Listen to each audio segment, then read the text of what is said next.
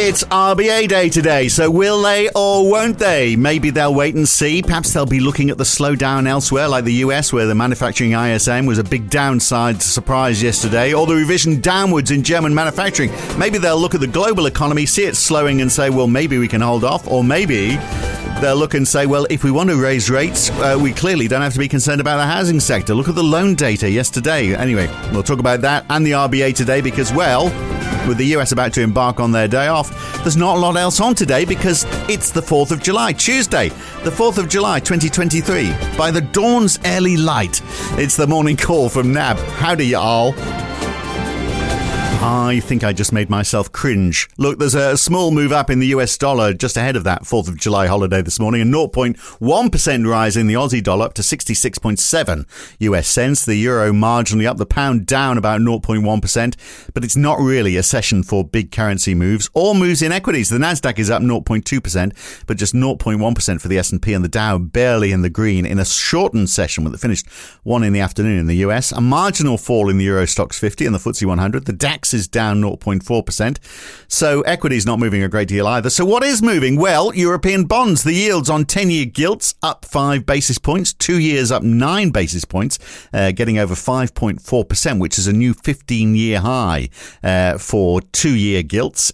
In Germany, 10 years are up 4 basis points, between 5 and 6 basis points higher across much of the rest of Europe, but up just 2 basis points for 10-year treasuries. Aussie 10 years fell 6 basis points yesterday, down to 3.97%, a little higher on futures overnight, but still below 4%. In fact, not much in between 3 and 10-year yields, just a couple of basis points. And oil is moving lower. Brent below 75 again, falling 0.6% with a 0.7% drop in WTI. So let's piece all of that together if we can. Well, I mean, there's not a lot to piece together because not a lot of movement, but here's NAB's Tapas Strickland in Sydney, and we should start with the key event today, obviously Tapas, the RBA.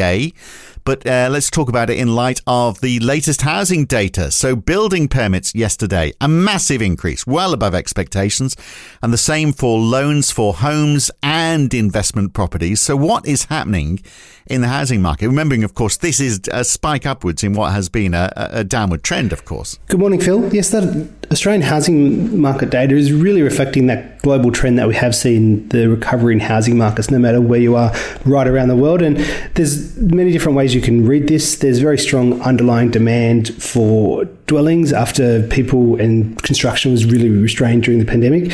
The other alternative explanation is financial conditions are just not tight enough. And when you actually look at real rates, so you take the nominal cash rates around the world minus the inflation rate, you look at the real rate in Australia, it's still minus 1.5%. And indeed, the only place where it's actually positive is in the US and Canada. And in the US, there's a positive real rate of 0.7%, and similar in Canada, around positive 0.5%. So it may be illustrative of financial conditions just not being tight enough. Well, so does that mean central banks go higher? I mean, it's and there's also the thing about the fear of missing out, isn't there? Because people will be saying, well, rates are not going to be this high anyway forever. Perhaps there's a bit of a price advantage now in Australia if you find the right house. So you buy now because you think, you might have the competitive edge by buying now. Although, house prices are rising, aren't they? So we had the core logic data yesterday. Sydney house prices up 1.3% in March. So well over $1 million now for your average Sydney house. That's all. So, I mean, does the RBA look at all of this and say, well, okay, there's not, there's less of a concern about the housing market now. That gives us a bit more freedom to move. The RBA has been looking at the housing market data quite closely for two main reasons. So when house prices were falling in the later part of last year, there was a potential for that to weigh on consumption. And indeed, one of the downside risks to the economy, and that's been mentioned in the RBA minutes persistently, is the economy weakening more than expected. And the stabilisation we have seen in the housing market does reduce those downside risks there. And indeed, the retail sales number that we did get for May, which was up 0.7% month on month, suggests the economy isn't falling off a cliff as yet, at least. And there is still a very resilient consumer out there. So what does the RBA do today then? That's the $1 million question. You know, it's the value of a Sydney house question. Do they lift or do they pause? Do they wait for CPI and see what that does for Q2, for example? It's going to be a very close call, and we are very line ball in calling the RBA to hike rates today. And when you look at the Bloomberg consensus, 13 out of 27 analysts are expecting a 25 basis point hike, and markets are only pricing around a 30% chance of a hike. Now, market pricing was a little bit higher, but there was an article yesterday by a veteran RBA whisperer, Terry McCran, and he wrote that two options will be on the table at what will almost certainly be Philip Lowe's third last meeting as governor this month, with Lowe supported by his deputy likely signalling a preference for a pause. That's all but certain what we will get. So you can read what you want into that, but at least it looked like markets did react to that a little bit, paring back market pricing a little bit. But when you look at the data flow, you'd have to say the data flow does argue for another hike. There's little value in waiting in our view, especially because core inflationary pressures remain high and very sticky. The labour market remains tight. As we noted before, the unemployment rate fell back to 3.6%. Job vacancies are still 89% above pre-pandemic levels. And as we were mentioning before, retail sales still show a pretty resilient consumer there. So the risks around inflation remaining high and remaining elevated are still very much there, and really challenge the RBA's aim of getting inflation back to 3% by mid-2025. So the argument is to go by 25 basis points. Yeah, I mean, is that achievable? I mean, if they delay, presumably it does mean longer. So does that make 3% by mid-2025 achievable? Seems unlikely. It does. And what the RBA could do, as you're noting in your, as you noted just before, is they could wait until the full quarterly CPI and the full SOMP forecast update associated with the August meeting. If the RBA did hold fire at today's meeting, we still think the RBA would raise rates at least 2 more times. And just worth remembering, when the RBA did pause back in April, it was followed up with two consecutive hikes. But going back to the housing market discussion we had, if the RBA did pause, there is a risk that they send the wrong message to the average punter in the street. And I remember being at a mortgage broker conference earlier on in the year when there was a lot of discussion about the RBA pausing, or maybe this being the end of the interest rate cycle.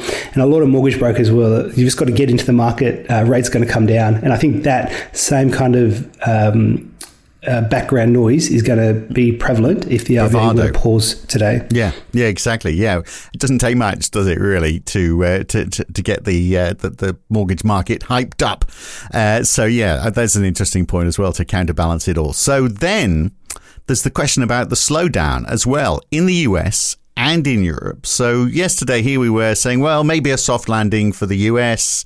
The data's all looking positive, but this is a different day. So the big manufacturing slowdown, the ISM manufacturing in the US came in at 46 in June, well into contraction territory, and down from 46.9 in May. So 46 is quite a slowdown, isn't it? And there's, anecdotes from respondees to this, because of course it is a survey, that shows that, maybe there's more to come and, or worse to come. Yes, the US ISM manufacturing has been painting a pretty pessimistic picture of the US economy for quite some time.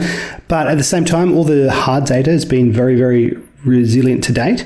And in some respects, the data we got in the US ISM manufacturing wasn't necessarily new in the sense that the services side of the economy is still very resilient, and we don't get the services ISM until Thursday. So we'll be looking quite closely at that in regards for the momentum in the US economy. But the two key things that I noted from here was that the prices paid index fell to 41.8 versus 44.2 previously. So that disinflationary pressure is starting to come through.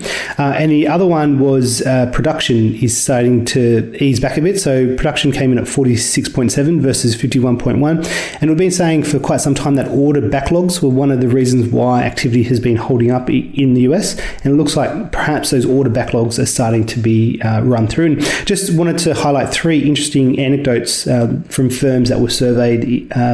So the first one was that while orders and business are steady with a healthy backlog, new prospective orders seem to be getting pushed back into 2024. So maybe the second half of this year may be a little bit softer than the first half. So I think that's likely to be borne out according to these anecdotes. Another anecdote was that customers are less inclined to purchase far in advance. So I think firms are going to be very uncertain about the level of demand, particularly on the manufacturing side. And lastly, one firm said, while North American demand was stabilising, European markets are showing slowing in the second half of 2023 and 2024. So that growth divergence between the US and Europe looks like it's going to be opening up again. I think that is just a really interesting aspect that could play out in the second half of this year. While the US economy may slow, it may slow less than, say, the European economies. Yeah, well, and we saw a revision, didn't we, to the manufacturing PMI for Germany. The final read for June is down to 40.6, which is the lowest it's been since May 2020. Now, remember, May 2020, I mean, a lot of places were closed. We were in full-on pandemic lockdown at that point in the proceedings. So to be down at that level, that is quite something, isn't it? I mean, factories are open, but obviously not producing as much. Oh, definitely. And I thought the comments in the German manufacturing PMI show that part of the reason why the German economy is so weak on the manufacturing side is also because of Asia and the Chinese economy. So the survey pointed towards weaker sales both domestically and abroad. So it does suggest that the softness in the post-pandemic recovery in China is definitely spilling back in terms of European manufacturing sectors. And then just lastly, on the price side in the German PMI, a really interesting anecdote here, and it said, despite the decline in demand that began early last year, companies only started to cut their selling prices in June, while input prices have been falling for several months. And the key reason for that was because of order backlogs. So it seems like we're getting to the stage globally where the order backlogs are starting to be run down. And then now we're really dependent on new orders coming through. And what we have seen is the new orders indexes all below 50 in most countries. So it looks like manufacturing activity will slow and actual production levels could slow from here. Well, something that's doing quite well is Tesla, isn't it? So equity is doing well almost because of Tesla doing better than expected, certainly doing better than Twitter. Anyway, maybe Mr. Musk sort of just stuck at his knitting, shouldn't he? But electric vehicles are doing well now. Is this the new AI? Have we moved on now? AI shares are not going to go up as much. It's all going to go to electric vehicle. Although, combined, we get a car that's also AI, electric car that learns how to drive by itself. I don't like the sound of that. It sounds like it's going to make up its own rules. That sounds scary to me. So what about the Aussie dollar then? So it's down 2% so far this year. I mean, if the US does falter, then it'll be more risk off. That'll presumably delay the recovery in the Aussie dollar, but it sounds like it's not going to falter as much as Europe. So is that strong for the Aussie dollar? This is a roundabout way of saying where's the Aussie dollar going? It's a very good question. The Aussie dollar has been pretty rangy around that kind of 66 to 68 US cent level, and I think it is going to still be a little bit rangy for the near term.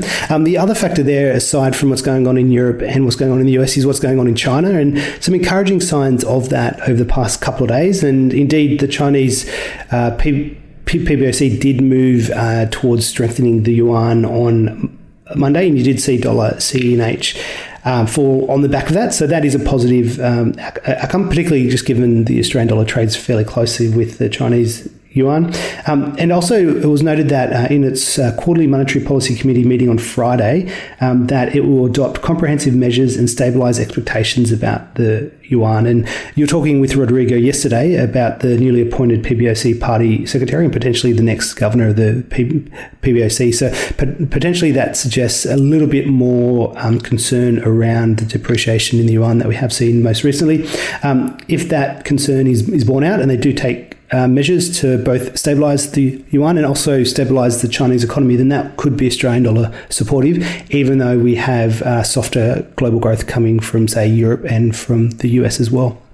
Right. And oil, there were cuts announced. Well, continuations of cuts, weren't there? Really? Saudi Arabia said its 1 million barrel a day cut is going to carry on until August and then possibly beyond. Russia has said it's going to cut by 500,000 barrels a day. But, we don't want any of that anyway. So, all of that hasn't pushed oil higher. In fact, it's down, presumably because of downturn concerns. Yeah, the oil market has been really interesting and has probably been telling you that global demand is a lot weaker than some of the headline aggregates would suggest. And that's mainly because most analysts out there still see the oil market as relatively tight on the supply side. So it must be demand that's really doing the balancing bit here. So the demand outlook does look a little bit concerning for the oil market, and I wouldn't be surprised if OPEC Plus do further initiatives on this front. Now, today, the New Zealand business confidence is out sort of any moment now, and we've already talked about the RBA. And then there's...